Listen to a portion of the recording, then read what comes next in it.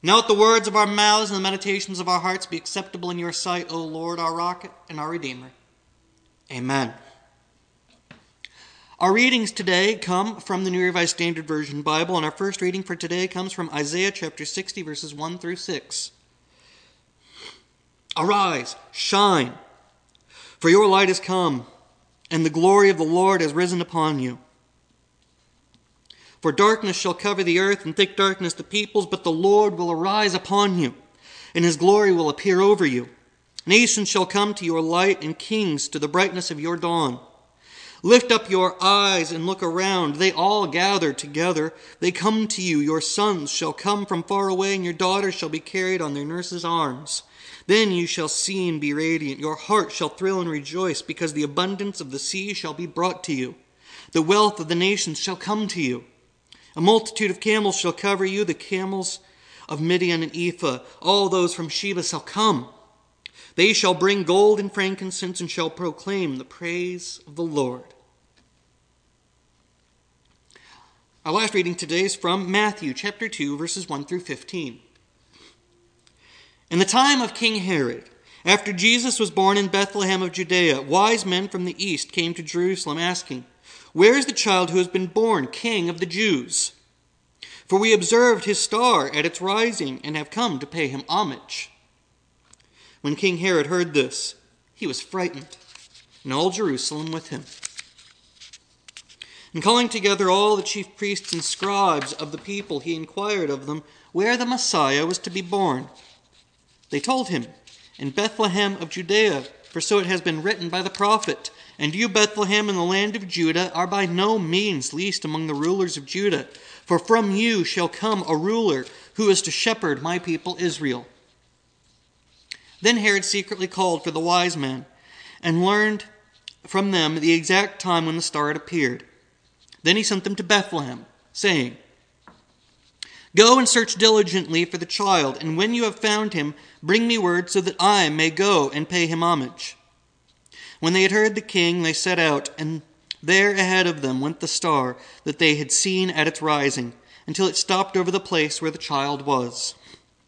When they saw that the star had stopped, they were overwhelmed with joy. On entering the house, they saw the child with Mary, his mother, and they knelt down and paid him homage. Then, opening their treasure chests, they offered him gifts of gold, frankincense, and myrrh. And having been warned in a dream not to return to Herod, they left for their own country by another road. Now after they had left, an angel of the Lord appeared to Joseph in a dream and said, "Get up, take the child and his mother and flee to Egypt, and remain there until I tell you. For Herod is about to search for the child to destroy him."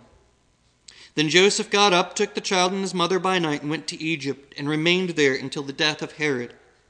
This was to fulfill what had been spoken by the Lord through the prophet, "Out of Egypt I have called my son." This is the word of God for the people of God. Thanks be to God. This Sunday we celebrate Epiphany, where we look at the visit of the Magi, the coming of wise men bringing gifts upon Christ's birth. And I actually extended this reading a little from where it usually stops on this Sunday. And I will get to why in just a little bit. First, we get to our reading. We see visitors come, and they are following the star to find a newborn king. They come to Herod in Jerusalem, and this frightens Herod. Frightens many. And the reason it frightens him is because a king would upset his rule. A new king of Israel would disrupt everything that gives him power. So Herod calls together experts, because he's got a plan. They check, and the prophets said that he was born in Bethlehem of Judea. So Herod calls for the wise men, figures out when the star appeared, and sent them on to Bethlehem, saying that he hopes they'll come back so that he too can honor this newborn king. And so they set out, and they find Jesus with Mary, and they offer up gifts.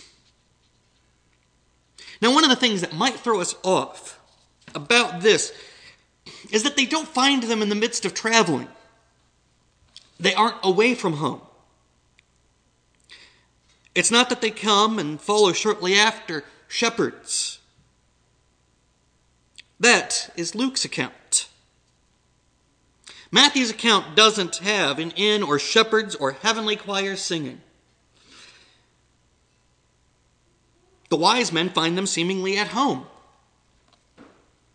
And we don't know exactly how old Jesus is at this point, but we can assume that he's likely getting close to being about 2 years old. And that's because of what follows.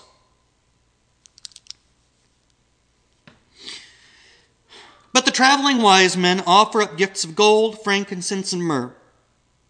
This echoes our reading from Isaiah about nations coming to the light, and that they shall bring gold and frankincense and shall proclaim the praise of the Lord. Here they are, bringing gold, frankincense, and myrrh. They are praising the newborn king. And then the wise men are warned in a dream. Don't come back the way you came. Don't return to Herod.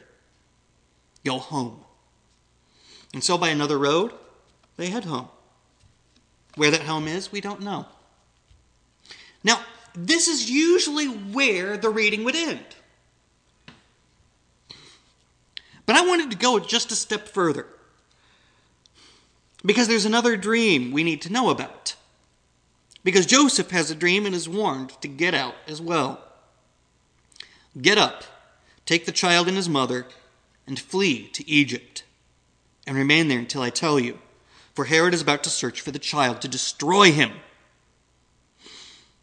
And so by night, Joseph gathers up his family, and they flee to Egypt. I end on that point because it's a bit of a different point than what we'd usually land on with this story.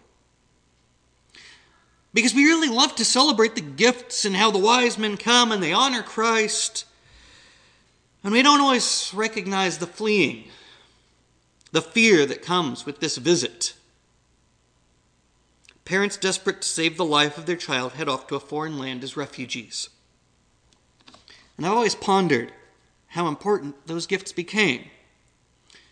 Because offering up gold and frankincense and myrrh from chests, they aren't cheap things. Those are things that would be worth at least a good value. And I've always wondered if that helped to fund their escape, their ability to get to Egypt and start a new life while waiting to come home. It could be I'm reading too much into it, as each gift has a symbolic value, and there's symbolism throughout all of Matthew.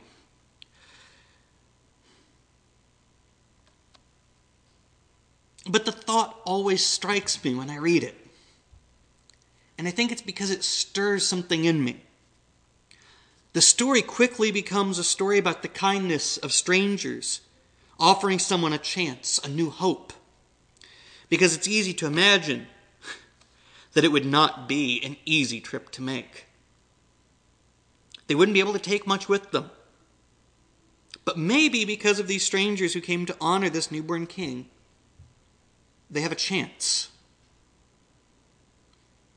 They were right to flee, of course. The story following this is of Herod killing the children in Bethlehem. And so as I thought about this Epiphany story, I started to think about the importance of being able to help others in that way. Giving someone a chance to start over. And I've been thinking about how we reach out to others and how we show Christ to others in this new year. And I wanted to share a new outlook in this new year. I started to think about the wise men in an interesting way because we don't get much information about them other than that they followed a star to honor a new king. We might be able to translate them as astrologers. A group of foreigners coming to say that there is a new king of the Jews in the land. Now, one might wonder how much of a threat that would be. But one of the things that happens in Matthew is that when they refer to him as King of the Jews, they're giving him a title that would put him at odds with everyone in power. The king of the Jews couldn't be a subject of Rome. If there's a king of the Jews, Herod isn't the ruler of Judea. If there is a king, those in power have plenty to be afraid of.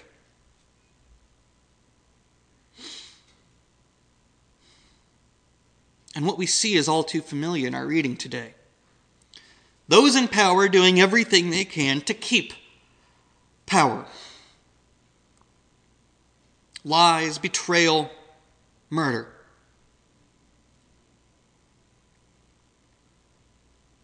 And that's echoed throughout the gospel. Because it's one of the fears that drives everything that happens with the powers that are in place. From Christ's birth through his death, the idea of somebody challenging the existing power is too much. And what would people do to keep that power? As we see in Matthew, anything. Tricking visitors from a foreign land into giving away the child's location so Herod could kill him. And it came back to me just how important the kindness of these strangers was. Bringing gifts, honoring him, helping him. So one of the important things that I note in this story is the importance of reaching out to help others as part of our evangelism. Because it's one thing to say that we want to help those in need, but it's another to actually go and do it. To recognize the situations that they're in. The Epiphany story reminds me of how many people are still fleeing for the safety of their family from dangerous and desperate situations.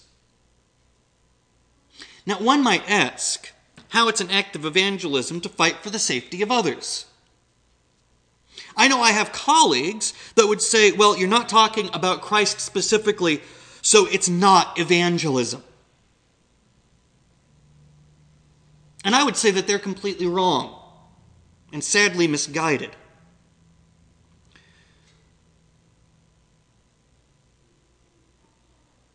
Because it's hard to hear the good news when you're afraid for your life. It is hard to hear about God's love when you are worried about the safety of the people you love most.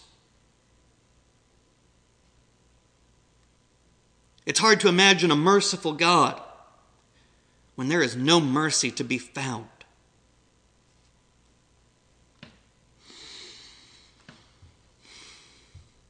However, people recognize an act of great love and want to know where it comes from. That if we show people the love of Christ through our charity, through our help, through our activism, they will recognize the Holy Spirit acting for them. When people see others fighting for justice, not just justice for themselves, but justice for others,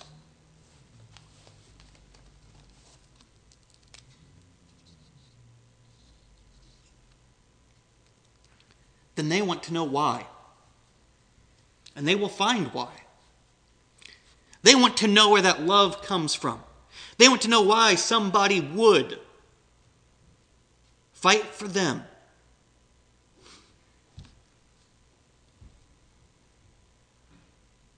They want to know the why. And that opens the door to what Christ has inspired us to do.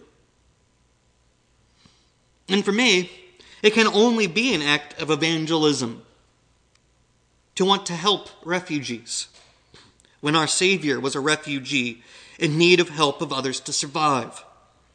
It can only be an act of evangelism to help those in need when our Savior was in desperate need of help.